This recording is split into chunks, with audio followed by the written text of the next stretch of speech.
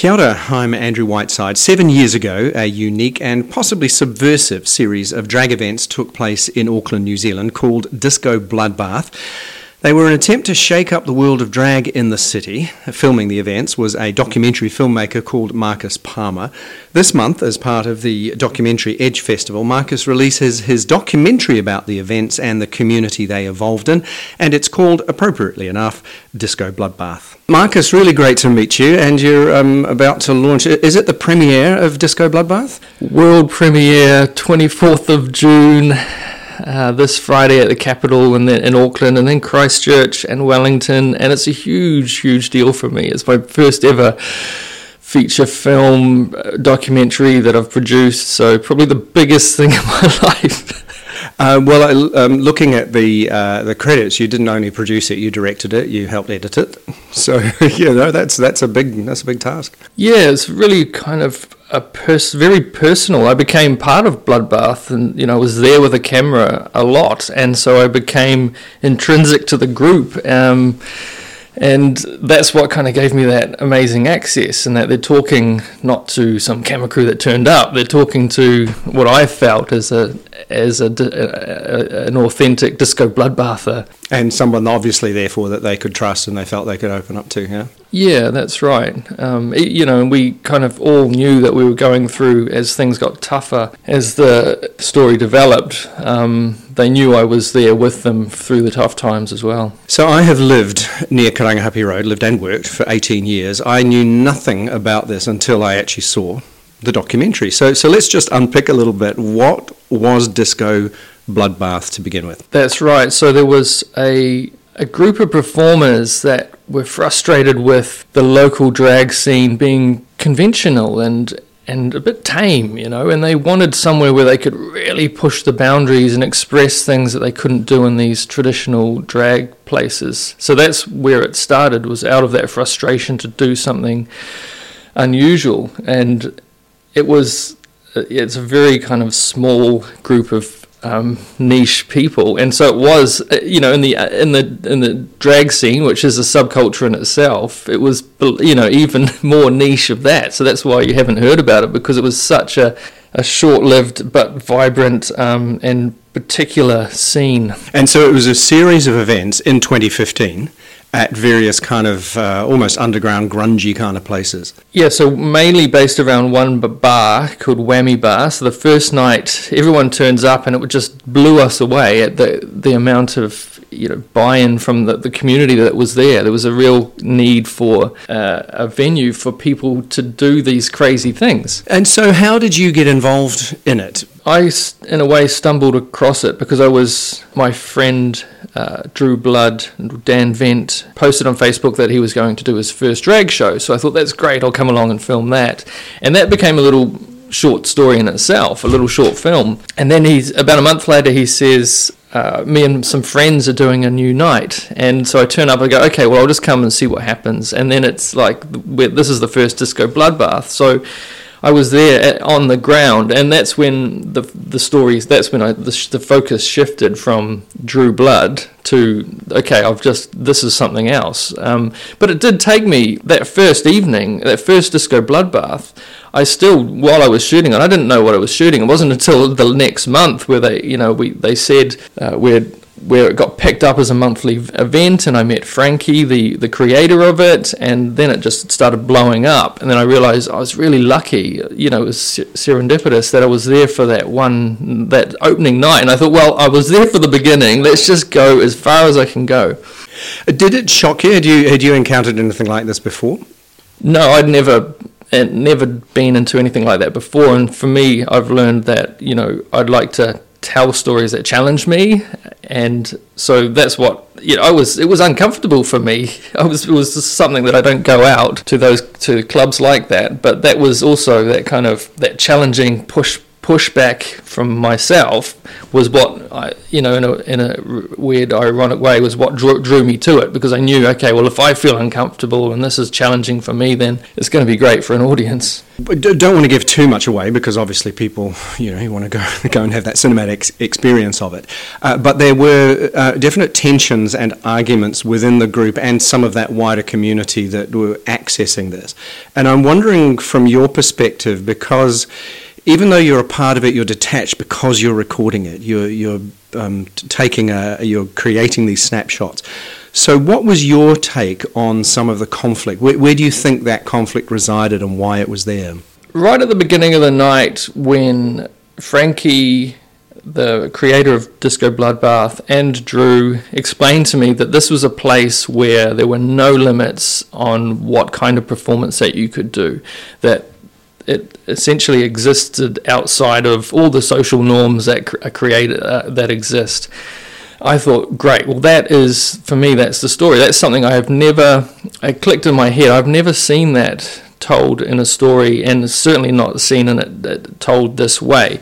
So that idea of following a place where there are no limits, there are no restrictions on what you can do, I want to see where that goes. And so when the conflicts that there were conflicts and storylines that I didn't follow because they didn't relate to that one core concept, that one core story idea of a place without limits. So the conflicts that you see in the film are around the hitting those limits, and they come from not just from outside of the group, where suddenly someone's doing something that is abrasive to a wider audience, to the public, but also there's limits reached within the performers themselves, the disco bloodbathers themselves, where they might hit a limit on what they can personally do.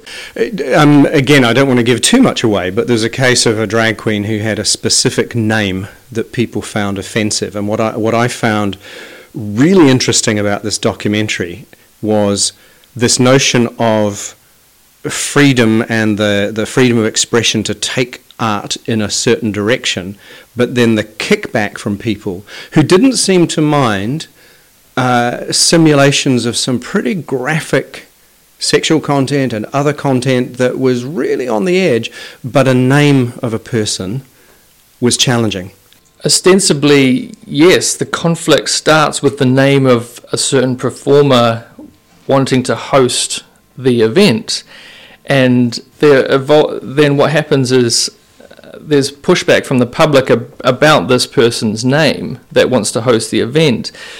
But if you look closely at what happens, it is the way that is dealt with within the group that starts breaking it apart, that starts to unravel it. So it's not the name of the performer itself as such, it's the way that the group reacts to it. And that is really a fascinating human dynamic, isn't it? Because I was sitting there watching it and thinking, these people talking about being completely free to do whatever they want are now looking at censorship, and that's really, really fascinating. Yeah, and I believe in the ambiguity of the human experience. No one's right in that argument. If you look at that, either side of the argument, it's treated, I believe, objectively, and each person on either side, whatever side, if there are sides, they have their say, and you could pick, if you wanted to pick sides, you could pick either side. It's that the pluralism of the discussion. When you were watching that go down, did you get a sense subsequently that the entire community had changed? Because I kind of got that sense in the community in the film, that was a pivotal moment where things changed. Absolutely, and that's why they knew I was going to turn up with a camera. Yeah, of course, because they knew I was part of the group and I knew how massive this was. But there was always hope that it was certainly an abrasive moment, but there was always hope that we can get through this. We can carry on and make this happen. That was 2015. That's 7 years ago. And the film is just coming out now. So I'm assuming there have been some challenges in getting this together or life intervening. So to explain that process of getting it out. I've produced Disco Bloodbath independently, And so that means I work in television for my main job, and so I would work on this film at night or on the weekends and put it down and go and work on a contract for a month or 2 months, and then come back and pick it up and carry on working with it, and then go away and do a contract and so forth. But that was actually a great process, because every time I worked on it, put it down for 2 months and come back to it, I could see where this complicated story, where we could clarify it and where we could focus it in on where it actually, what is this one story that we need to follow. And thankfully I had the help of an editor, Samantha Sperlich, who took a lot of that grunt work of taking a lot of footage too and just forming it into something to get going. So it's a labour of love. Absolutely. And when I would be disheartened with, where is this go? Can I do this? Am I able to pull this off? I would sit down with what I had, maybe show it to a friend and just watch it with them. And every time I loved watching the film, and I had a great feeling, and it was like being back at an amazing party in this underground crazy fantasy world with some friends. And I thought that's what kept me going, is that I just love watching this film, and if I can get it made, I know that an audience is going to love it too. What would you hope someone going into a theatre, or you can see it online too, going and watching it, what do you hope will be their experience? What do you hope they'll come away from feeling? What I really love about the film is it's essentially a dystopian world, but in a strange way, it's also a utopian world. It's a way where you could go and just be free and do whatever you wanted in this crazy kind of dark subterranean world. So that's the experience that I think that I really love about the film. As what an audience should take away thematically or intellectually, it's that if you really want to say something, you should say it and have the determination to express that idea as loud as you possibly can. I think what stood out for me, and I mean I've been connected to the queer communities since I came out, around 20.